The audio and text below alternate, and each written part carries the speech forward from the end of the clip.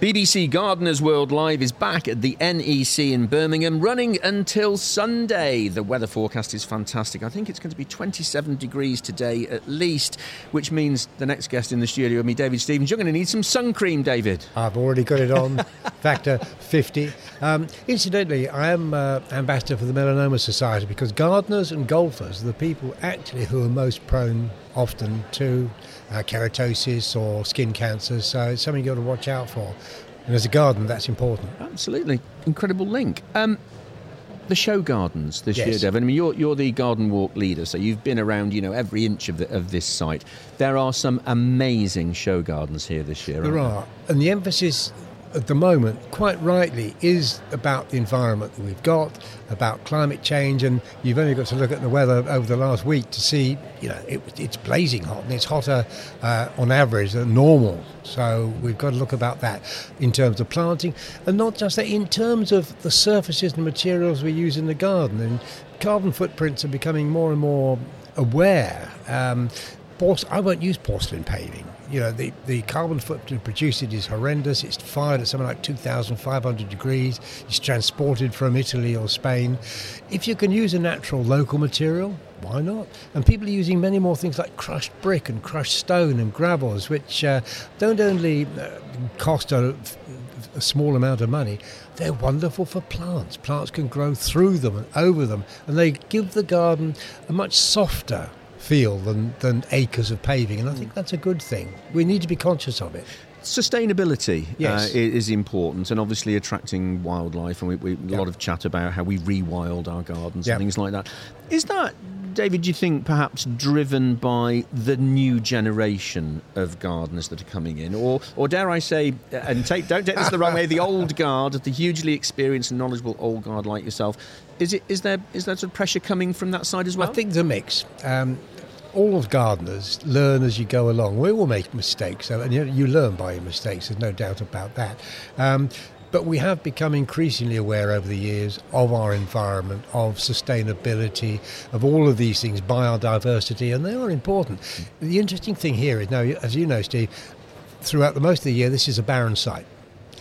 Comes to the garden show, it is full of bees and insect life because they come in for the plants, and that's precisely what happens in a garden. And if you can plant a garden, you don't just have people say, it's got to be native wildflowers. No, it doesn't. You can use exotic plants mixed in with our indigenous plants, and you will get all of those pollinators coming in. So don't worry that you don't have to be a purist or an eco-warrior. You can just do these things in your own garden, plant a wide range of plants, and insects and bees and butterflies will swarm in. Wonderful, absolutely wonderful. We'll talk about some of the show gardens in a moment. Paul Stone's Fit for a King is something else, isn't it? It is. A great homage, I think, Yes. in Coronation Year. There appears to be more beautiful borders here this year than I've ever seen before. And I'm sure they're getting incrementally just slightly bigger each year as well.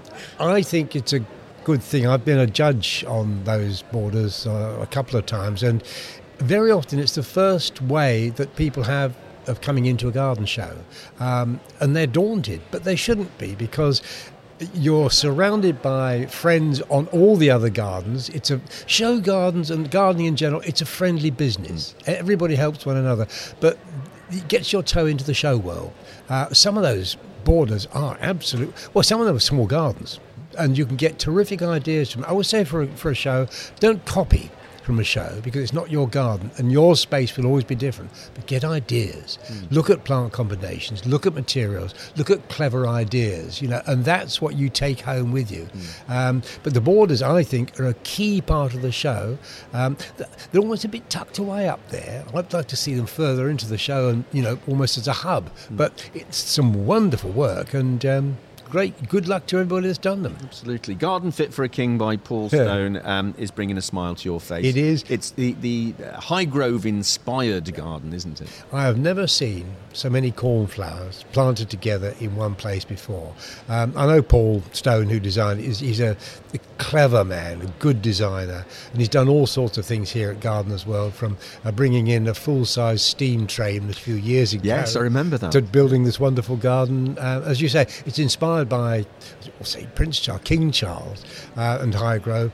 It's beautifully planted. The cornflowers are what you see immediately, but look into the back of that garden, and it's got a woodland glade full of Cornus cousa and acers and wildflowers, and it's absolutely spot on. He's got a wonderful eye for plants, and he's chosen well. The building, great, and if you can walk through the building, there's a wonderful king-size bed in there, and it's a garden for all senses, really. The plants, the smell, the vision. It's a clever, good garden. Gold medal, of course.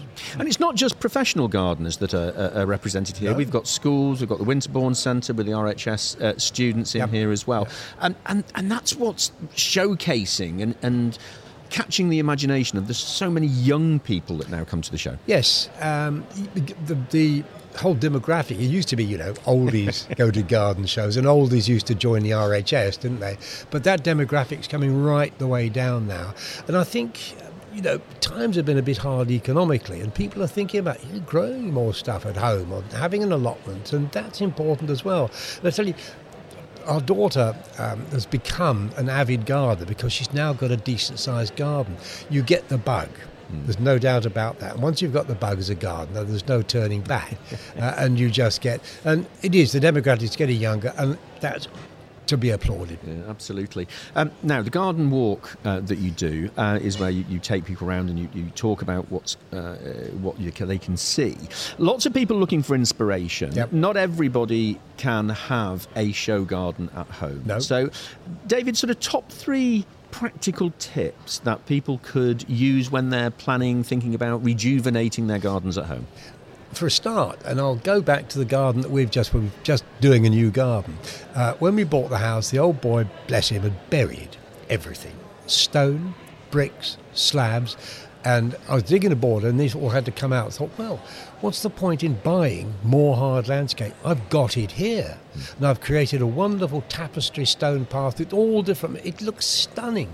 I've laid it on rammed soil, so I haven't used any concrete or cement. It is totally recycled, so it's virtually got a zero carbon footprint. So, first of all, look at what you've got. It's got an old serpentine concrete path from the 1940s. You remember those? Yeah. There used to be a black cat in a photograph going down. Yes. I've kept... Years ago, I ripped it out, put it in a skip. I've kept it. Why throw it away? And I've designed the garden around that. So what the message is really, look at your garden, look at the existing features, look at the planting, and build your garden using those key elements. And they will give it maturity, which they do, and they save you an awful lot of money. So look at your budgets, look at what you can upcycle, look at what you can recycle. And if you do buy new material, well, buy local stone if you can, or a good, just ordinary concrete man-made slab, which is half the price or a fraction of the price of something like porcelain paving. So look at your materials, look at the cost, look at the environmental impact it's got and the carbon footprint it's got, and try and base your garden around that. And I tell you what, it'll become a unique place. It really will. Yeah. You touched on a very important point for many people now, and that's the cost of living crisis, and everybody's sort of watching their bank accounts and counting the pennies. And a trip to the garden centre needs perhaps a little bit of restraint on occasions for some people. Yes. What should they be looking for in terms... I mean, you've already mentioned the recycling and reusing those materials. Fantastic advice. When it comes to buying plants for the garden, what do they need to think about? Again, do remember that particularly with hardy perennials, herbaceous plants, you only need to buy 1 or 2, because in 2 or 3 years' time you can divide those and multiply the number of plants you've got, which is precisely what I've done in our garden at home. I tend to go to a good nursery, a good local nursery, because they'll have the knowledge of the microclimate or the area, the soils, and they will probably give you better advice than the average garden centre, which is a totally different animal. I mean, garden centres these days sell everything from, woolly fashion clothes to plants as well. And the local nursery very often will give you that advice. But work out if you can a planting. Don't go impulse buying. I mean, we all tend to do that. Never shop when you're hungry. Well, it's a similar principle, isn't it? And for goodness sake, do the basic. Read the label. because it'll tell you how big it gets and how wide it gets and whether it likes sun or shade. And so many times I go to gardens and people have put what are ordinary decent plants in the wrong place and they fail. So do your basic homework. Work out a simple planting plan if you can, and work to a plan, and you will save so much money by doing that and getting the right plant in the right place, and acid soil, alkaline soil. Just do the basics. You'll save money and it'll be your garden. But of course, think about dividing plants. Shrubs have almost become a dirty word. They're not. Shrubs are the backbone of a border. They give you structure, they give you winter interest. Then you can fill in with your hardy perennials. Those are the ones you can divide up. And your garden will be full of plants in a few years' time. Fantastic. David, just finally, when you were starting out and developing your interest in horticulture and gardening, what was the best bit of advice you were given, and by whom?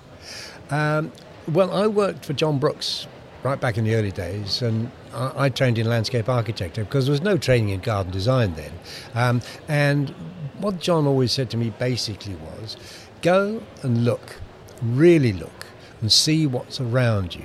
See what's growing in the neighbourhood, and don't try. Fashion is a dangerous enemy. He'd always say, the simple things in design and gardens work the best. Overcomplication is the death of a good garden and a good garden design.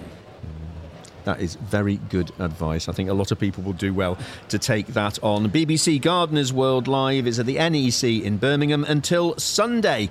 Lots of information on the website bbcgardenersworldlive.com, and particularly on how you can buy tickets. David, thank you for popping into the studio to see us. It's getting very busy out there. Yep. Enjoy the rest of your day. Pleasure, Steve. And do anybody that comes, bring the sun cream and bring a hat. It's important.